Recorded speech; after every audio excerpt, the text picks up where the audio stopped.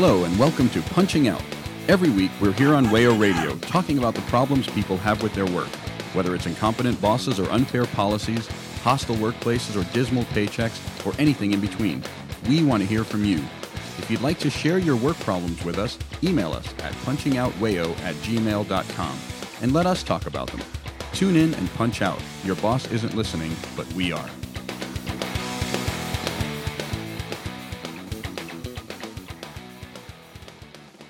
Hello, welcome to Punching Out. I am Abby, and we have Alfred here. Hello. And Bobak. Hi. And we're talking about work. And you'll recall that the last time we three were talking on the radio for this program, we focused on novels about work, and we previewed that we'd be talking about films about work the next time we're on, and that's what we're doing today. Yeah. We're kind of moving chronologically, I guess, in history in the sense that novels and then, films are the sort of the next mass cultural method for portraying and showing work life. And so we're going to do that. Next one is Netflix. Netflix will find eventually. Right. Streaming services will be our last one. Exactly. But 2 out of 3 of us are not technically film scholars. One of us has been published on film. Though I wouldn't call myself a film scholar. Yes, I know you. But so we have Yes. we do have some bit of the authority. 3 of us together might Bobak. construe Yes, one expert. Also, we are not film reviewers, so this No. isn't good point. this isn't Right. going to be a show about film reviews, and we're not going to. I mean, we might refer to some. Sure. Right. And it's also just not at all a survey of work in films. Yes. We would never be able to cover. Yeah. Right, and in fact, when we were discussing it, I mean, of course, one of the things I thought would be important to say is that we are not, we're not going to focus on those really obvious films like Matewan or Milagro Beanfield War or Norma Ray or these ones that are powerful political statements about labor. Right. We're going to be looking more at sort of the way work is portrayed when work is not the deliberate, necessary, the focus. Right. So we're going to do that. Work in everyday life and sort of, within context. Exactly. Exactly. And one last thing, there will be, so we're giving a spoiler alert. Yeah. Now, most of the films we'll talk about are not that new. So if you're worried about a spoiler for a film from 1936, that's your problem. If you haven't seen a 50, No 60, blame or judgment here, of no, course. a little bit. Yeah, You've had plenty right. of time to look at some of these movies. Yeah. How do we want to start this? I think when we talked about doing this originally, we said, let's look at work in the novel. And then we said, but then film. And we started. Right, But it's the idea of it as being a mass, as hitting a mass audience, and film was a way of doing that. And without going into a massive amount of film history, we should just sort of say that movies, while they provide entertainment, a lot of what movies did for people shifted depending on what was going on historically. So like during the Depression, films served a type of purpose that they hadn't served before. Right, And so I think so maybe I feel like that's a good place to start because, it's the Depression really got people to the movies to a degree that it hadn't before. And in an escapism kind of way Right. for that period. Yeah. And then the other thing about those films is that, sometimes those films are sort of supposed to be uplifting. To me, the classic is the rags to riches trope. Yeah. Right. And that happens a lot. But I think I would like to start with bringing up a film that we've sort of that come up on our radar earlier. The Charlie Chaplin's 1936 film, Modern Times. Right. Yeah. So, Babak, do you want to tell us about Modern Times? I'm not sure how we want to. Yeah, I mean, I think the other thing I would add to what you've said is a distinction between Hollywood and non-Hollywood films, and this is sort of the heyday of Hollywood films. And given that it's between the period of the rise of silent film on the one hand, and then the Red Scare and McCarthy era on the other, it falls into that period where certain experiments were still available, and the kind of self-censorship that you saw later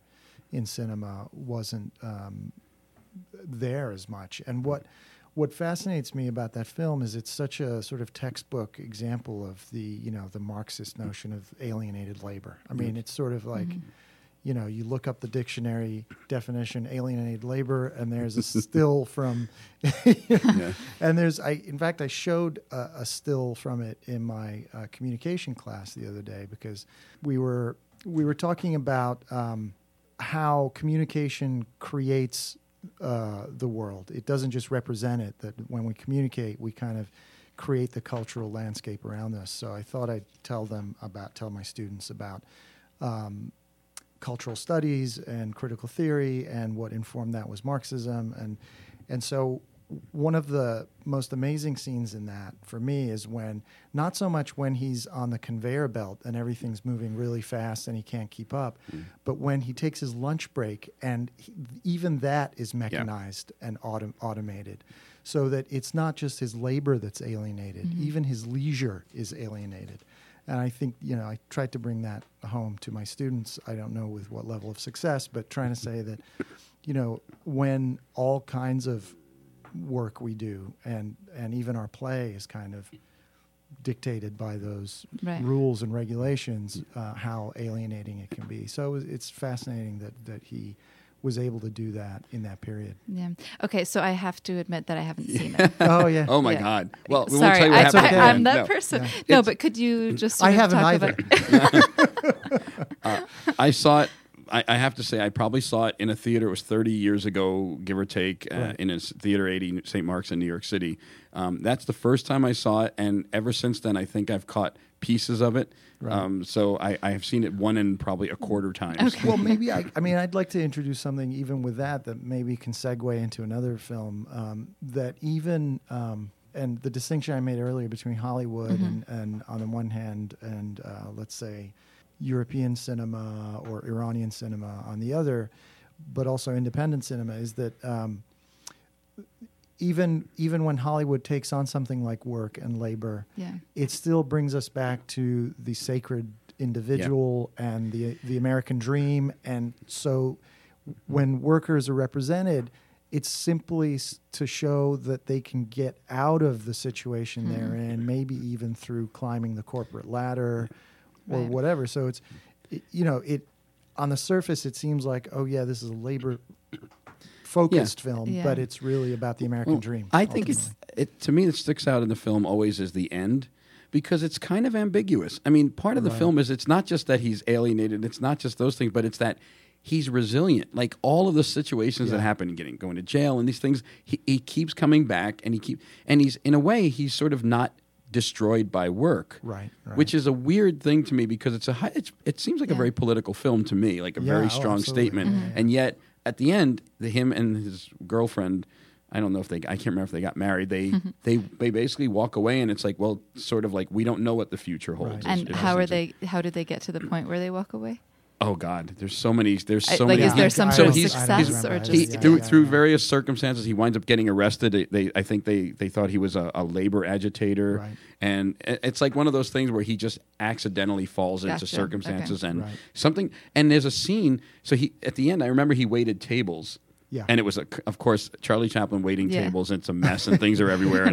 But he also, cocaine is in the film. He sniffs cocaine. I can't remember what the circumstances were, but he gets frantic over it. And of course, it's comical because it's the 30s, and it's Hollywood and stuff. But so I find that film sticks out to me because it isn't really a rags to riches story. It's more like staying in rags. Yes, it's more like you'll be in rags. Don't worry, you'll keep being in rags. These are just the things you'll get up to while you're in there. Yeah. Well, it was a period when that was either still romantic or still held some kind of, some personal power and identity. I don't know. And also, I mean, we know this from some of the silent films that they do push an agenda of the hegemony in some way. Like they are. I mean, we could talk about Birth of a Nation and stuff like that. But I think it changed from that. Once it shifted out of entertainment, it really started to become a tool for rhetoric and propaganda, that it became a way of reinforcing something. And so a film that comes a little later, to me, is like an extension of the rags to riches thing, but turned into a sort of a neoliberal fantasy, which was Citizen Kane. Oh yeah. Which is 1941. It's rags to riches. It's not rags to rags. That's right. And it's a deep movie, and it's long and complex. But I mean, it still it focuses on the individual. The whole thing is about this person. Yeah. Yeah. And in fact, it's almost he's alienated. I mean, that's the whole movie, right? Yeah. I don't know. Abby, did you see Citizen Kane? I did. I did see that one. Yeah. It's a long movie. It wasn't one of my favorites to watch, and I definitely think I'm going to be blasphemous. I think it's slightly overrated. I love Orson Welles, particularly for F for Fake, which is one of my favorite films of all time. I haven't seen that. Oh my God! Well, we're going to be listing a lot of these movies here. I hope some of the people who are listening, all three of you, have seen at least one of these films. Well, so I have an example of it's a Japanese film. So from Kurosawa, the Japanese director, and Ituro.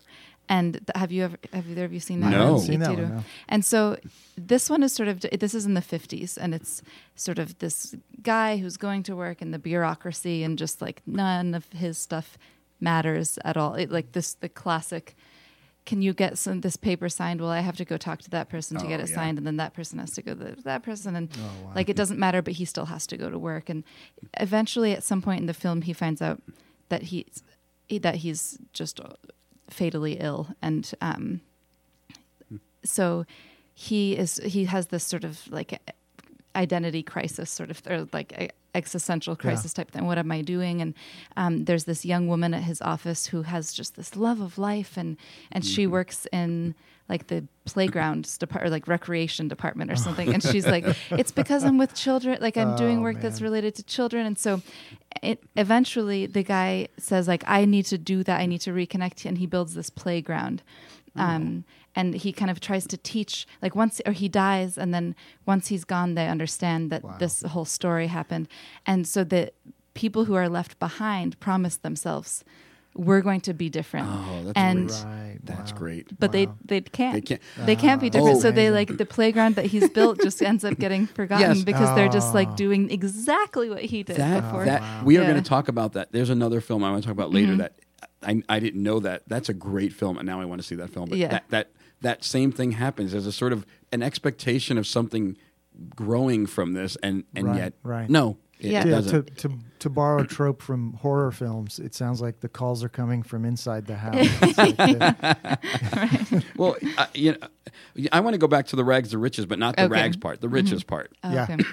Because I think, and I've noticed this in older films, so people in the 30s and 40s films were willing to make fun of the rich. Mm-hmm. Yeah. But yet, they made wealth seem desirable all the same. Like, you were envious, but it was like a schlub who's rich, or some jerk who got lucky and is rich, and they portray their lives as being pretty opulent and and whatever. Right. Whereas I think in modern films, they portray rich people a little bit more favorably, but with more complexity. Like it's stressful to be rich, whereas in the 30s, Daddy Warbucks is being served by people all day. I mean, it sounds like it's to me, because the box office has to reach such a wide swath of the populace, that you have to appeal to people who both feel that sort of working class identity and those who pay for it. Yeah, right. Producers. Exactly. So, I mean, I think a lot of those Hollywood films and of that period of the heyday of Hollywood, I'm thinking of Singing in the Rain. Yeah. Which Hollywood kind of turned its gaze on itself. So Hollywood as both workers in Hollywood and as people who want to achieve that dream, and there's this sort of second-rate writer who wants to make it big, this waitress who wants to be an actress, and that kind of, there's a working class sensibility to that, and yet again, it's the American dream being sold to everybody. Well, you brought, that's an interesting point, because the films are an industry. Like when we talk about publishing, we know publishing is an industry, but you have a writer and you may have an editor or two and the production of the book. Right. But for the most part, it's still a singular endeavor, whereas a film takes a lot of people. Yeah, right. Yeah. Even a small film takes a lot of people. And they learned that early on, even in the silent era. Once they started to, like when they're cranking these films, watching people walking out of a factory in the Paris. Lumiere yeah. films. And it's still, they had to wait for the lighting to be correct. But once they started making deliberate studio films, suddenly there's a lot of people involved. So those days it was like, well, this is a tangent, but it was like a traveling show. It was almost like a circus. You bring the equipment, you shoot Big the equipment. film, you make the film, you show the film. It was all, one thing, and then it became sort of separated into this sort of industrial. But notice something else about it. It became an industry where people became inordinately wealthy themselves quickly. Right. I mean, the studio heads became instantly rich. Right. Once films broke out of that sort of vaudevillian type of thing, it became a big machine. Yeah. There's a great book on that called An Empire of Their Own, I think it's called, and I forget the author, but it's basically about how Jewish immigrants made that industry. The Myers, the early period, similar to the garment industry. And so anyway, but we haven't moved far from that, unfortunately. But speaking of looking at the film industry as an industry, I think these days, of course, with the Harvey Weinstein stuff and everything, that has been kind of fascinating, because even preparing for this episode, looking at possible films, and it's like, oh, that's a Weinstein film. Like, a lot of films, a lot of them, or now with the newer Time's Up stuff, where you realize like a movie might be talking about the exact problem that it's actually perpetuating behind the scenes, and it's just. That's stunning. There's scandal. So I have to admit, one of my favorite books is actually Hollywood Babylon by Kenneth Anger. And Hollywood Babylon 2, which was actually my favorite of them. And he lived in just as a side note, he lived in my neighborhood when I was growing up. And my mom got an autographed copy of Hollywood Babylon 2. It was like 1980 something. It was the Reagan era, and he was a weird occultist avant-garde. But it talks about a lot of those kind of scandals, not different. I did go back and try to watch 9 to 5, and I watched most of it. And it's, given the sexual harassment and assault scandals going on now, seeing who was the boss's name, Mr. Hart. Yeah, Mr. Hart, Dabney Coleman. Just what's shocking is that the things we're hearing are not that different from 1980. When this was made, or 19, well, let's talk about 60 or whatever. The Hollywood casting couch was not a new thing. Right. Harvey Weinstein's not the first person to do that by any stretch. Louis Mayer was a nightmare. Sure. So even those early studios, and they were so much more because Hollywood, Hollywood wasn't Hollywood in 1850. Hollywood became something because of that. It really became a thing. And so that industry owned the town, essentially, and everybody was silent about a lot of things. Right. Fatty Arbuckle, another scandal. With lots of that. So, but it also but behind the scenes, like so much of the rags to riches stories happening, kind of playing out in real life to a certain extent in Hollywood, which is just like working class people getting there, meeting people through. That's how those scandals in the early days of Hollywood, where there was the young starlet who was coming from Cornhusk, Indiana, who's trying to make it big, and there it is. Louis Mayer's ready to give you a 3-picture deal, but you have to do that. All right. Let's take our first break, and we will be back in a moment. This is Punching Out, a project of the Punching Out Collective, and we want to hear about the struggles you face as a worker. You can tell us your stories by sending an email to punchingoutwayo@gmail.com. We're also on Facebook, and we're on Twitter @punchingoutwayo. Tune in and punch out. Your boss isn't listening, but we are.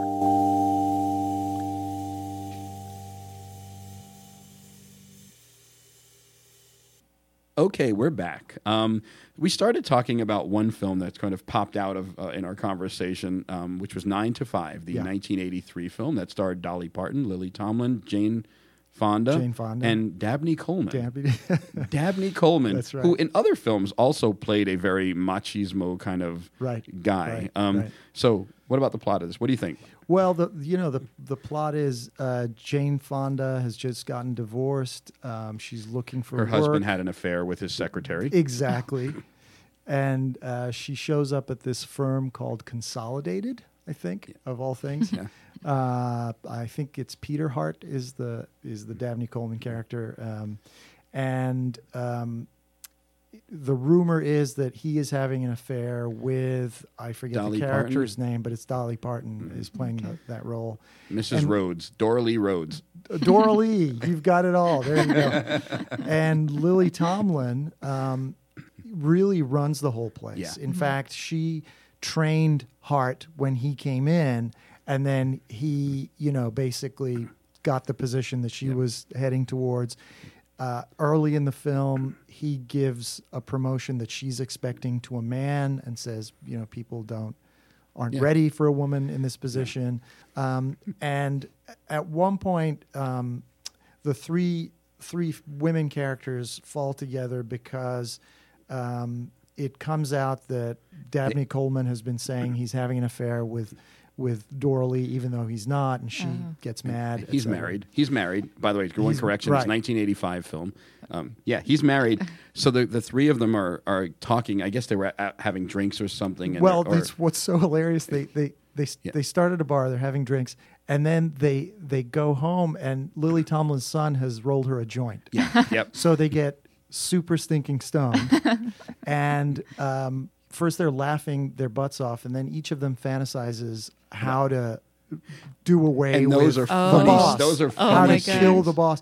And each They're great one scenes. quotes a different kind of film. So Lily Tomlin's is she's sort of like this Snow White character, and all these animated animals come and sing with her, and she puts rat poison. Yeah. And the rat poison, the So- birds are tweeting as she's pouring the dainty little spoon of rat poison into it. I think what viscerally got to me were the scenes in which Dabney Coleman comes on to Dolly Parton. Yeah.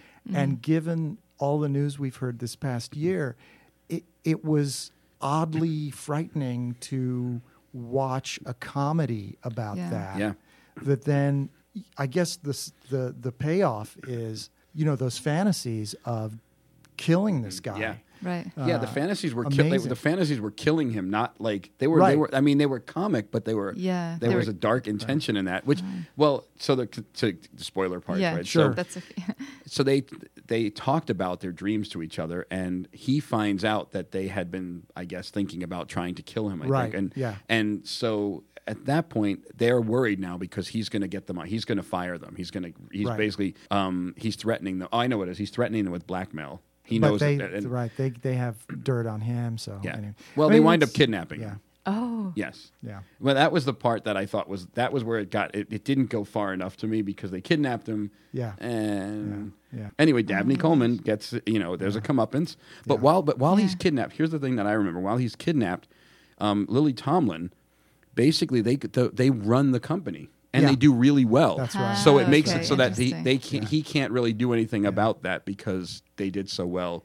So, Again, it's sort of getting the American dream in the back Right. door. Anyway, a lot of there's so many films. I mean, well, if we were to just look at films for those portrayals of women in workplaces, especially most often I think in offices when they're the secretary, right. how much of I mean, it's so impossible to imagine.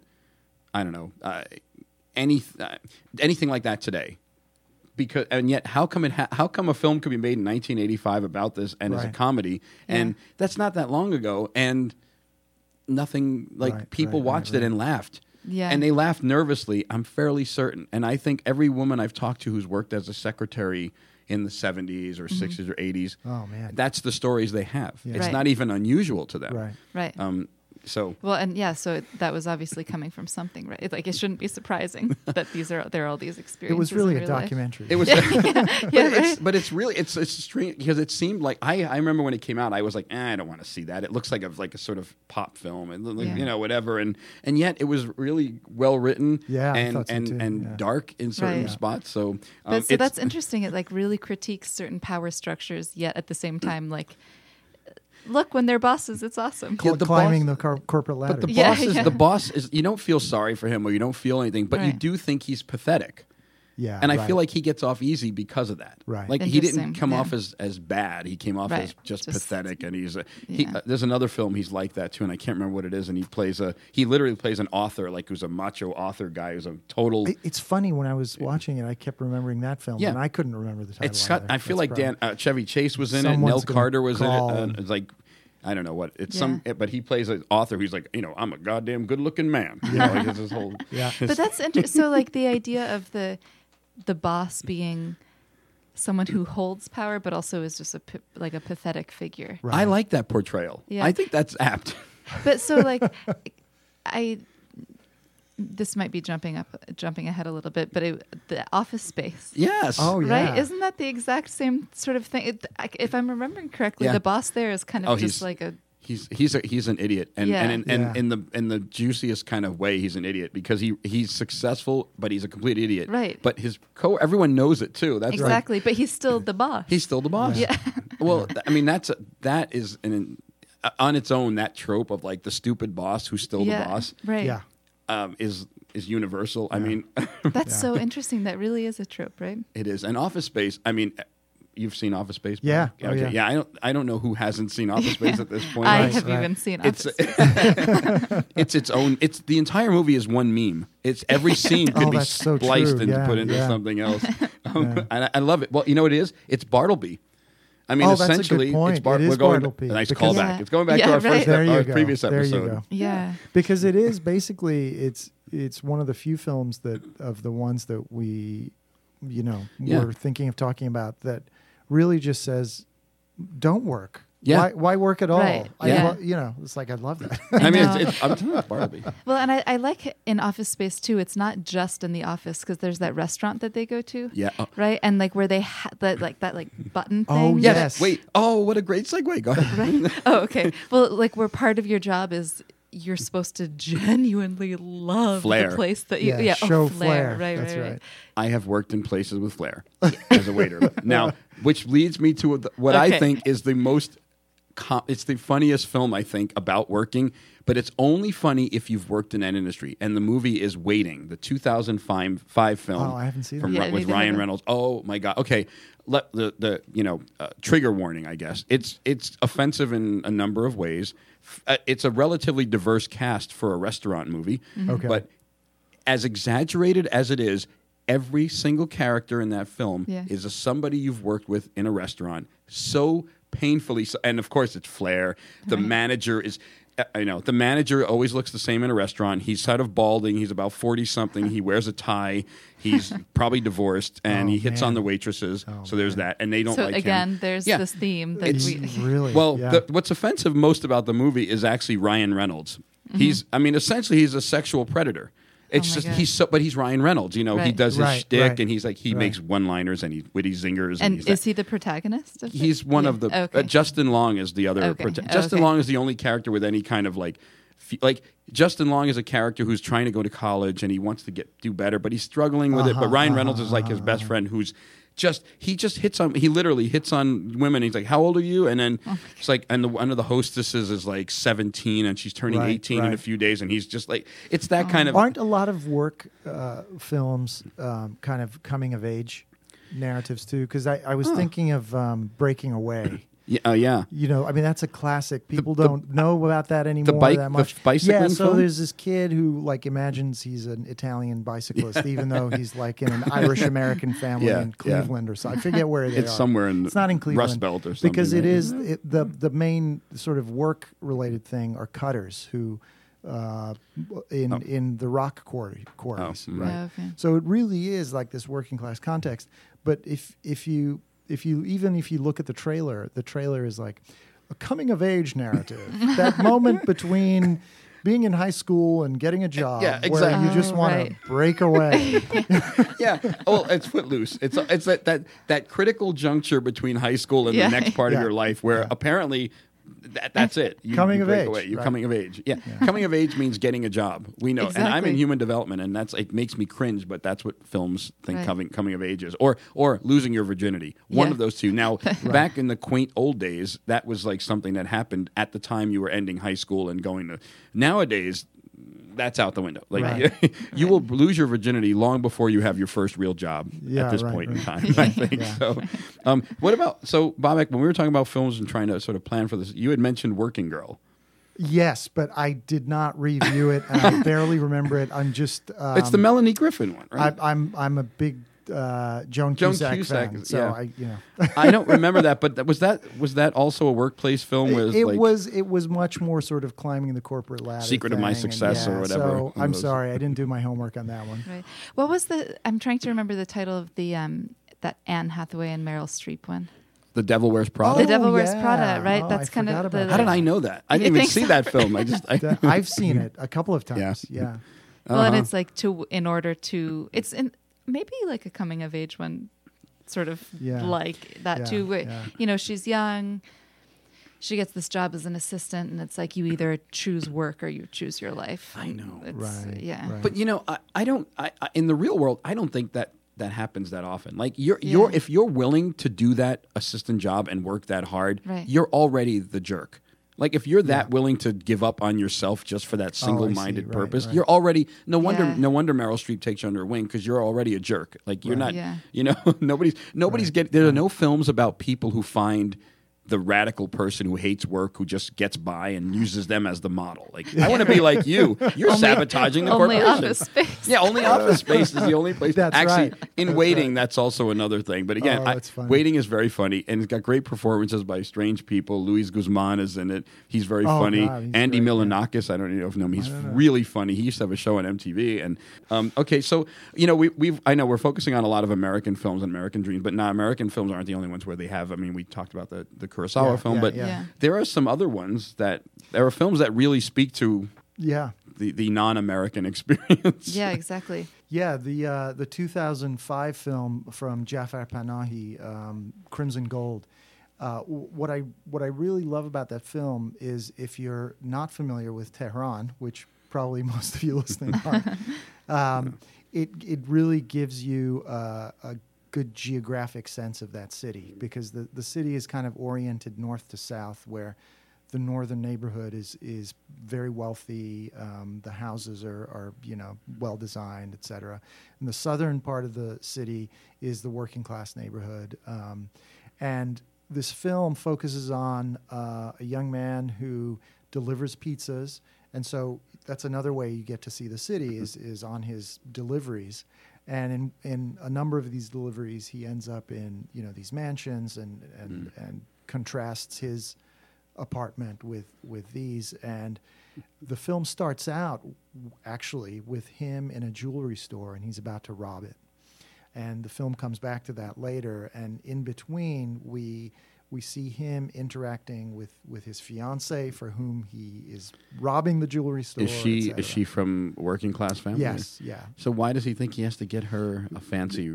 He just feels like it's important. I forget the details. I don't know if it's even if the film even goes into those details. It just says it's important. Yeah. And one of his friends is a pickpocket, so there's a sort of underground crime element to it. But again, I think to get a sense of that city, and to get a sense of the human desires and conflicting desires, and the contrast between rich and poor in that context is really interesting. Pizza has a way of doing that. It just reminded me of another film. That's such a good Do point. the Right Thing. Yeah. You've seen Do the Right Thing? Yes, I have. We've all seen that. Yeah. Okay.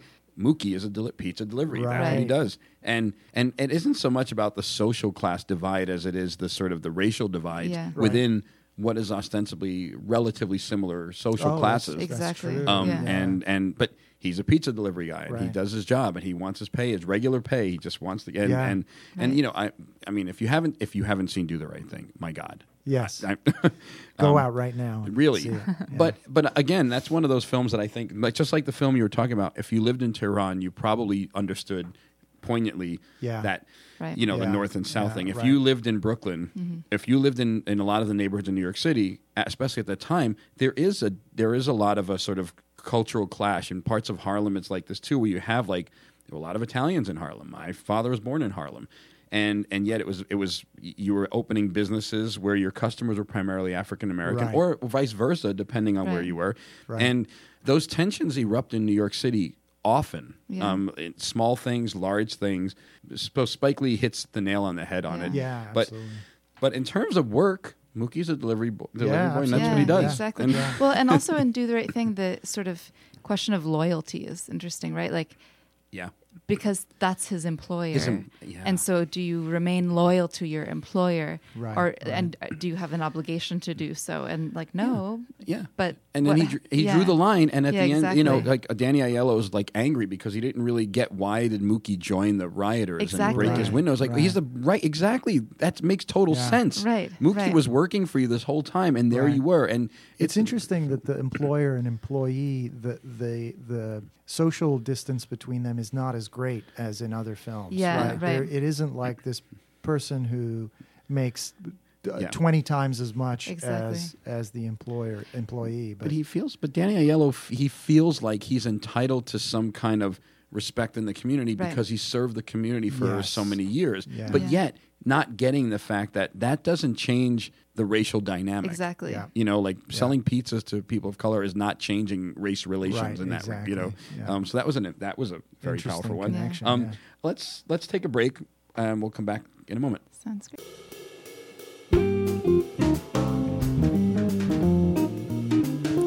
You're listening to Punching Out on WAYO-LP Rochester, 104.3 FM. Punching Out is a project of the Punching Out Collective. Tune in and punch out. Your boss isn't listening, but we are. Okay, so one film that I think says a lot of really interesting things about work is Dogville, which I don't know I can't remember what year it came out, but it's it was 2003. 2003, thank you. And it's Lars von Trier, who is another person who potentially problematic in the film industry, which certainly. Yeah. Okay. But so it stars Nicole Kidman, and she is this takes place also in the 20s, I think, and she's a fugitive running away from something. We're not really sure what. Okay. It's like the mob or something. And she finds herself in this tiny Colorado town of 15 people. Wow. And it's an interesting movie because it's set on a sort of a stage set. Like the houses are outlined in chalk kind of on the ground, and there's like a chair in a house, and that's the prop. I haven't seen it. Wow. And so and it's like 3 hours long. So you start the movie and you're like, oh, what have I gotten into? How am I going to get through this? But it's actually worth it. So, cool. But so she comes, and at first the town is just really not willing to keep her there because who knows who this person is? Why do we don't need anyone else? We have everything. Us 15, we're happy as we are.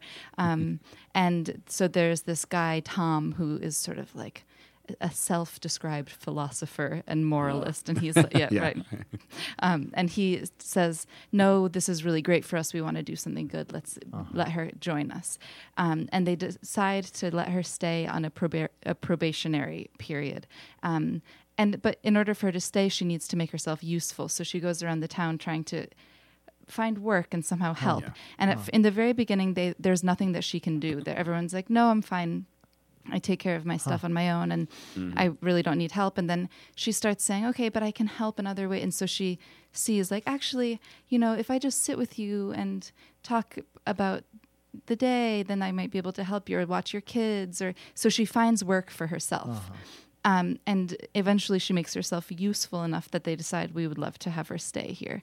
But then it becomes actual work. And so they decide that it makes sense. It's fair for them to pay her.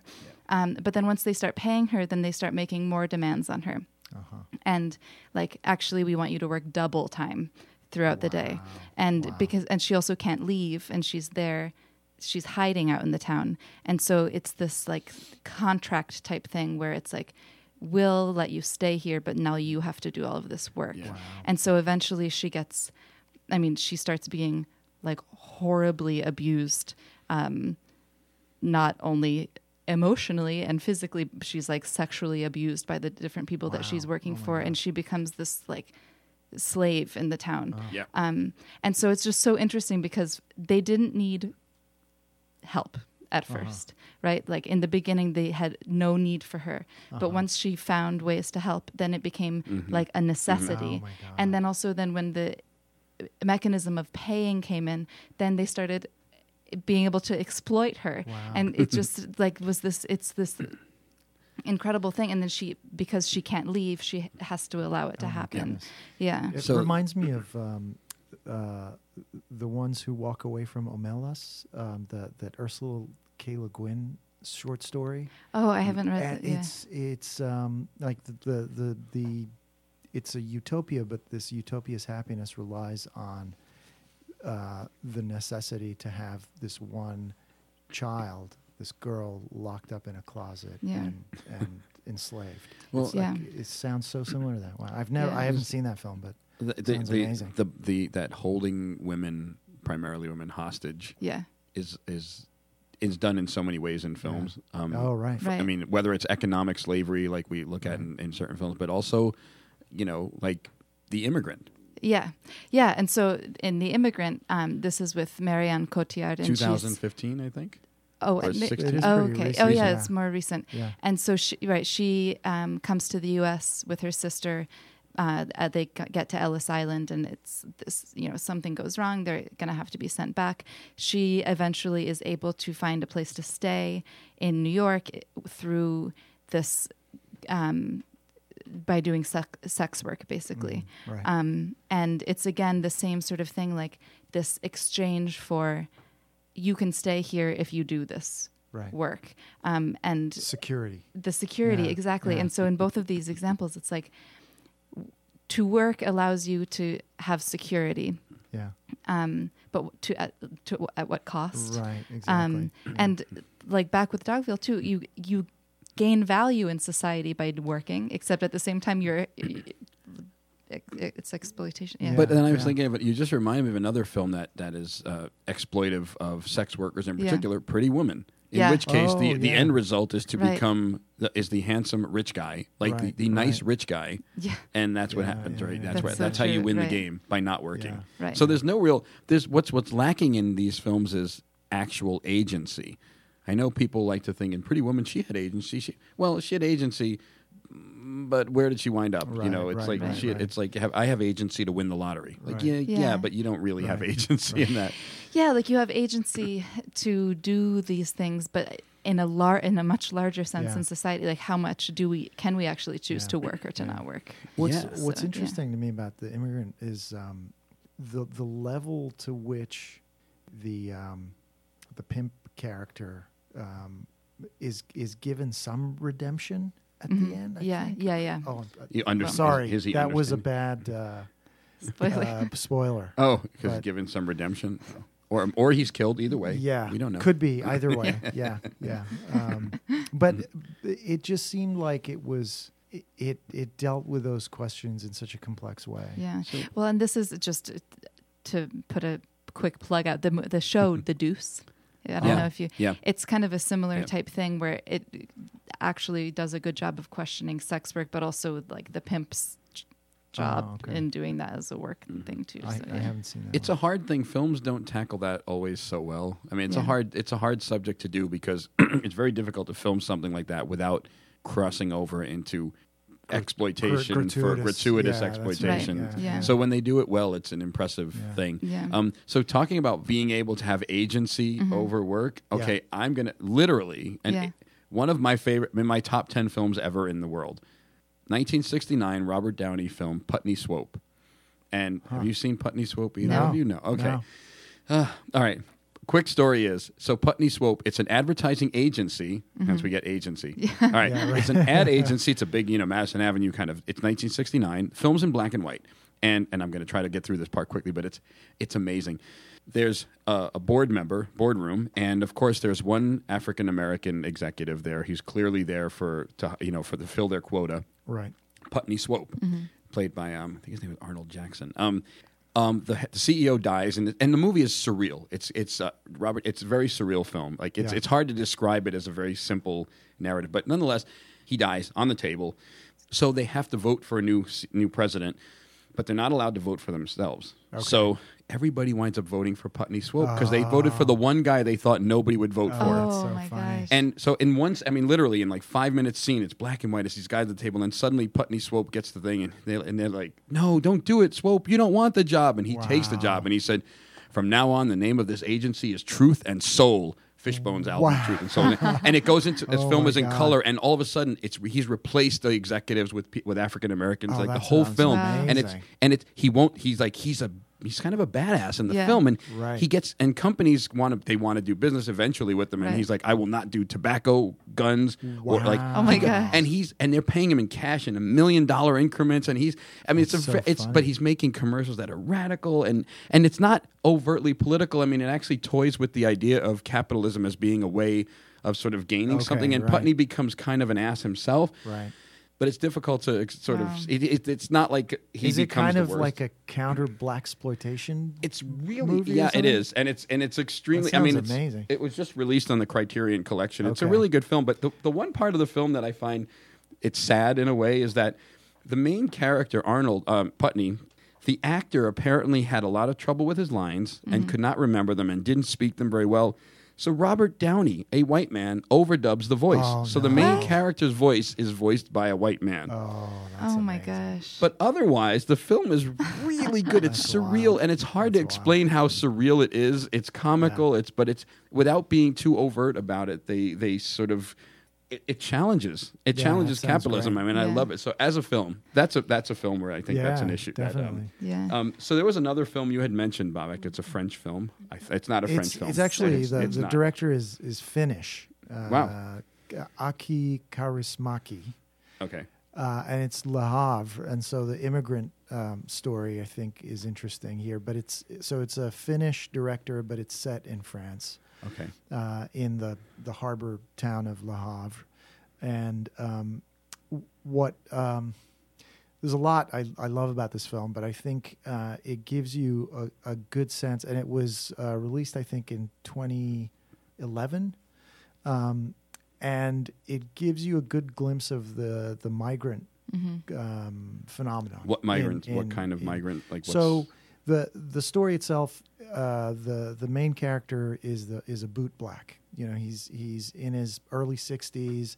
He lived and worked as an artist. He says a bohemian in Paris. what's in a his boot youth. black? A Shoe shine guy. Okay, Yeah. I didn't understand. that. Sorry.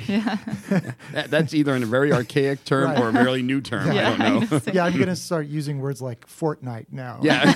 Yes. Okay. Oh. Sorry. He's a shoe shine guy. Yeah. And he grew up in his youth was in Paris, but now he's in Le Havre in a small neighborhood, and barely eking by a living by shining shoes. And early in the film, we get these close-ups of people's feet, and everyone's wearing sneakers, so he can't really make much money anyway. And his closest colleague is a Vietnamese immigrant, but the real storyline focuses on when this group of refugees from Gabon on the west coast of Africa near Congo, they arrive in a shipping, one of those big shipping containers. Yeah. Oh, yeah. And so there's maybe a dozen or 20 of these migrants in there, and this boy of about 12 years old makes his escape. He runs off. In the meantime, we learn that this main character, whose name, by the way, this is amazing, his name is Marcel Marx. Oh, interesting. Yeah, interesting. And this boy, Idrissa, he runs off, and their paths cross. And when Marcel's wife, Arletty, falls ill, she goes to the hospital, and Idrissa kind of moves into Marcel's life. And Marcel becomes increasingly interested in this kid's well-being. Mm-hmm. Interspersed through this, we get this shot of a newspaper cover, and it's translated as the way the refugees are represented is refugees found, young man on the run, potentially dangerous, might have Al-Qaeda connections. Oh my God. So it raises this kind of anxiety, this Islamophobia. And then you get another scene in a bar scene, basically, and the TV's on, and the coverage is of what's called the jungle in Calais. Calais, yeah. So it was this refugee camp, basically, that the French government bulldozed that year. So you see those images going on, and Marcel's concern. And I think what this underscored for me is in particularly I think in French culture, at least since '68, right? This sense of the workers being important, that sort of the socialist side, which now I think, given French politics now, it's almost all but forgotten. Yeah. But yet on the ground level, there's this sense of seeing the worker as having value and having dignity and being almost romanticized. But what's interesting is the white French workers are also migrants. Many of them are from Brittany or Alsace, and they've moved in to this neighborhood in Le Havre. And they have this community, but this young black Muslim is seen as a threat. What happens through the course of the film is the community is emphasized. Even though Marcel is the one connected with the kid, it's the greengrocer, the baker, the other workers they get together, they put on this concert, and the main singer. You have to see this film just for this singer, who is just such a hilarious, amazing guy. But it's a great film about those kinds of contradictions. Yeah. Yeah. Work does that. I mean, that was in it reminds me of Do the Right Thing with the Korean grocer. I was thinking of this. And I remember the scene when they're like, and it seems absurd that they're charging this guy. They're rushing his store, and he's standing outside with a broom, and he's trying to fight off the crowd. And he said, "I'm black like you. Oh, I'm black like you." Right. Like and of course, but it hits them that he's also part of the sort of underclass, so to speak. Right. So, which was, I think that was a good moment in the film. Yeah, I agree. Yeah. It does have some resonance. So as we're getting closer to winding down, there is probably so many other films that absolutely that we could have talked about. Some of them, again, without going into things like On the Waterfront. Oh, and these are such stylized versions of things. I mean, shoe shine, like the boot black thing, right? Yes, right. Right. It reminded me of a film that blends something you were talking about, sex work, which was Midnight Cowboy. Oh, yeah. Except it's a male protagonist, but Ratso Rizzo. One of the things his father was a shoe shine guy. And he tells a little story about how his hands were permanently black from the shoe shine polish, and he's trying to polish a guy's shoe, and it's funny because in the hierarchy of jobs, the shoe shine person is like almost the bottom rung in films. That reminds right? me of something Marcel says in this film. He says something like he's teaching Idrissa how to use the shoe shine gear, and he says, it's not the best job, but other than the shepherd, it's the closest thing to the people, and it really conveys the lesson of the Sermon on the Mount. Well, just the meek shall inherit the earth. And I might be misremembering this, but Trading Places. Remember that movie with Eddie Murphy? Yes. And he was a homeless guy in the beginning of the film. Was he shining their shoes? I feel like. Do you know the story?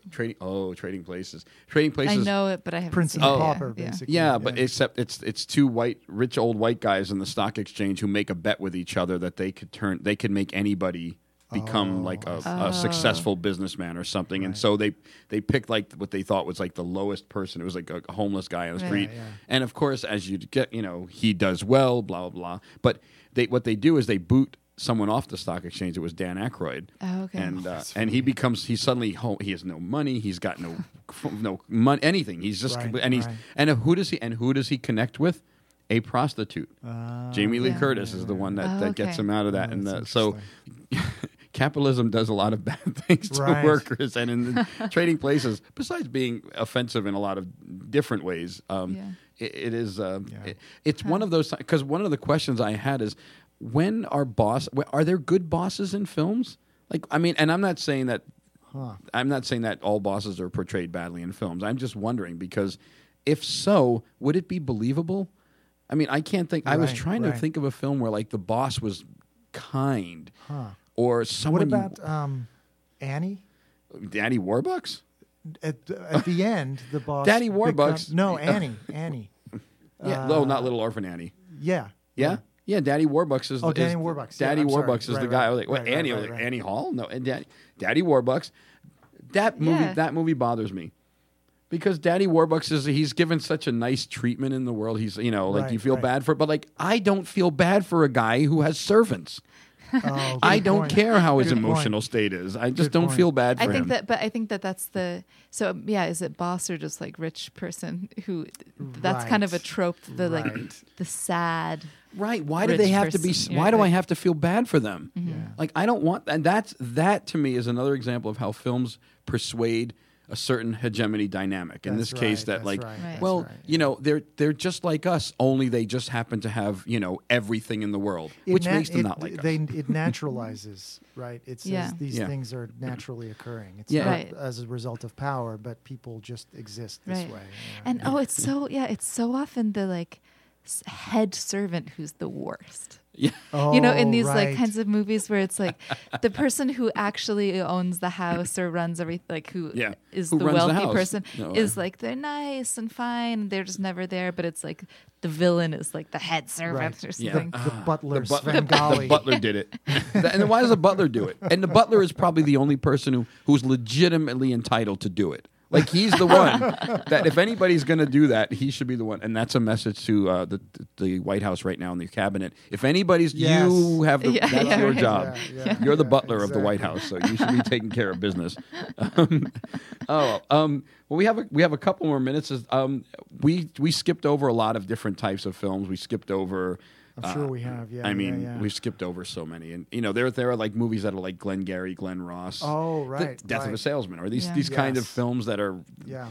gut wrenching and challenging, Yeah. but Yeah. white. Hud- They're white men films. The Hudsucker Proxy. Proxy, yeah, They're yeah, white yeah. men films. Yeah. I mean, that's Oh, that's a good point. Yeah. they are. I mean, they were always we didn't even get into when we were talking about the 1930s and the 1940s. People of color did not get roles as sure. CEOs or Yeah. even professionals. yeah. Yeah. Right. Never mind corporate executives, but Yeah. just even like doctors, Right. or that was. I mean, a school teacher, Blackboard Jungle with Sidney Oh, Poitier. right, he's right. he's a Yeah. school teacher, Yeah. and that's like, oh, he's a school teacher. That's Right. like they've managed to wow, I hear freedom ringing because there's a Right. school teacher Right. who's black in a Right. film. Like, Right. so Yeah. we Yeah. didn't talk about that. Yeah. Certainly, there's a lot of other. Things. Well, the help. I think The Help? Yeah. I'm sure. There's a lot to be said. Yeah. Right. Well, and that's again, we've talked about this before a little bit, is like what even seems like it's work. Like, what do we think of as work? right. Like, we talked about it in the beginning a bit. What's labor versus what's just sort of work as it appears in our everyday Oh, right. lives. Yeah. But the like home health Yeah. aid Yeah, yeah. type work. Yeah. Not a lot of films about Yeah. that. Yeah, not a lot. Even if it's there, not a lot that frame that as work. I mean, The Right. Help does. I think. Right. Yeah. Well, I think That's that's their just movie, true in general now. We don't have films about work. I mean, look, we don't have films about work. We don't TV shows about work. They might be about jobs, but they're not like jobs that people Yeah. have. They're like some weird, know- they're like lucky jobs. Or Yeah. Right. One of the ways I thought that films deal with work is in the science fiction genre through robots. Yeah. Yeah. What do robots do if robots could emote and Right. have a conscience? Then should we use them in the way we use them? Which then Right. raises the question: why do we use humans the way we use them? Right. So Yeah. I recently watched Westworld, not the 1960s Yul Brynner Oh, version, that one. but the new series. Yeah. I was kind of disappointed by the end of it, but the first half, raised some of these questions, but all too obliquely, and again, it turned into sort of, Yeah. the individual, I guess. Yeah. I prefer my robots to be like HAL in 2001: A Space Odyssey. I just want them to be like they're just transparently evil at the end. Yes. Like they will like if you don't do what I say, I'll make the air stop. Like you will stop breathing. I'll do that. I'm okay. I can manage that robot. What I can't manage is the android replicant. I can't manage Blade Runner's Blade Runner, replicants yeah. because Yeah. because I just can't. So we missed the science fiction genre. We Yeah, didn't talk so about that's a whole other. Yeah. So, Another episode. That's well, right. let's That's talk. right. Let's preview the next. So I think we're gonna look at music in our next episode. I mean, we could go on. That's a harder one because Yeah. that could. we might Going have to so split many that into 2 directions. shows Yeah. or 3. Yeah. And then we'll wind up with television, and I don't know if we'll include streaming services on that, but Twitter, that'll be our next. Work in Twitter. Yeah. All right, well, I think that about wraps it up for us. I'm Alfred. I'm Bobak. I'm Abby. Thanks for listening. We'll see you next time.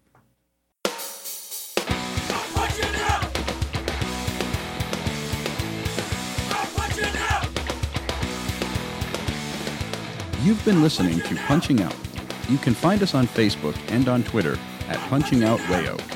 Email us your work stories, complaints, and struggles to punchingoutwayo@gmail.com. Punching Out is a project of the Punching Out Collective. Our producer is Ryan Brister. Music for Punching Out is provided by Ariel Cruz. Tune in next week for more Punching Out, and remember, your boss isn't listening, but we are.